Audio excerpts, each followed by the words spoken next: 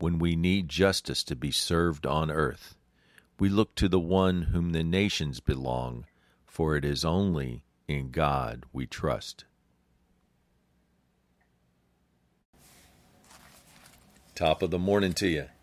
When we read Psalm 82 with the eyes of love, with a firm desire to get to know our God more intimately, we get a clearer picture of our God as judge. Verse 1 declares that wherever his representatives are in position to judge on earth, he stands with them in their midst. Now that's a hands-on God, very personal, very involved. The problem is not all earthly judges rule in God's ways. Instead, they show partiality to the wicked. This goes against God's mission statement for his judges. They are to do justice to the weak and poor and fatherless. They are to maintain the rights of the afflicted and needy, and they are to deliver the poor and needy, rescuing them from the hand of the wicked. Instead, God sees the ungodly judges as walking in darkness, resulting in a shaking of the very foundation of the earth and the very principles God made justice to rest.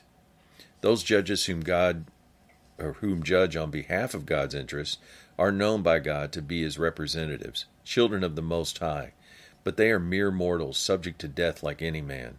This earthly justice system is temporary, awaiting for God to arise and take his place on earth as to be the judge of the earth, because all the nations belong to him, verse 8. A word of encouragement, that's probably why we see such erratic decisions made by judges in the earth's court systems. In the United States, we have a check and balance system that tries to rein in decisions from judges that go against God's will and ways. Godly judges don't hold office unless we do our part and vote for people who value God's ways, because they will decide on who gets in as judge in some of the highest courts in the land. So we need to take care of our civic duty and be serious about it. And oh, by the way, verse 1 says, God stands in the assembly of the courts. He is very interested. He's not sitting. He's actively involved.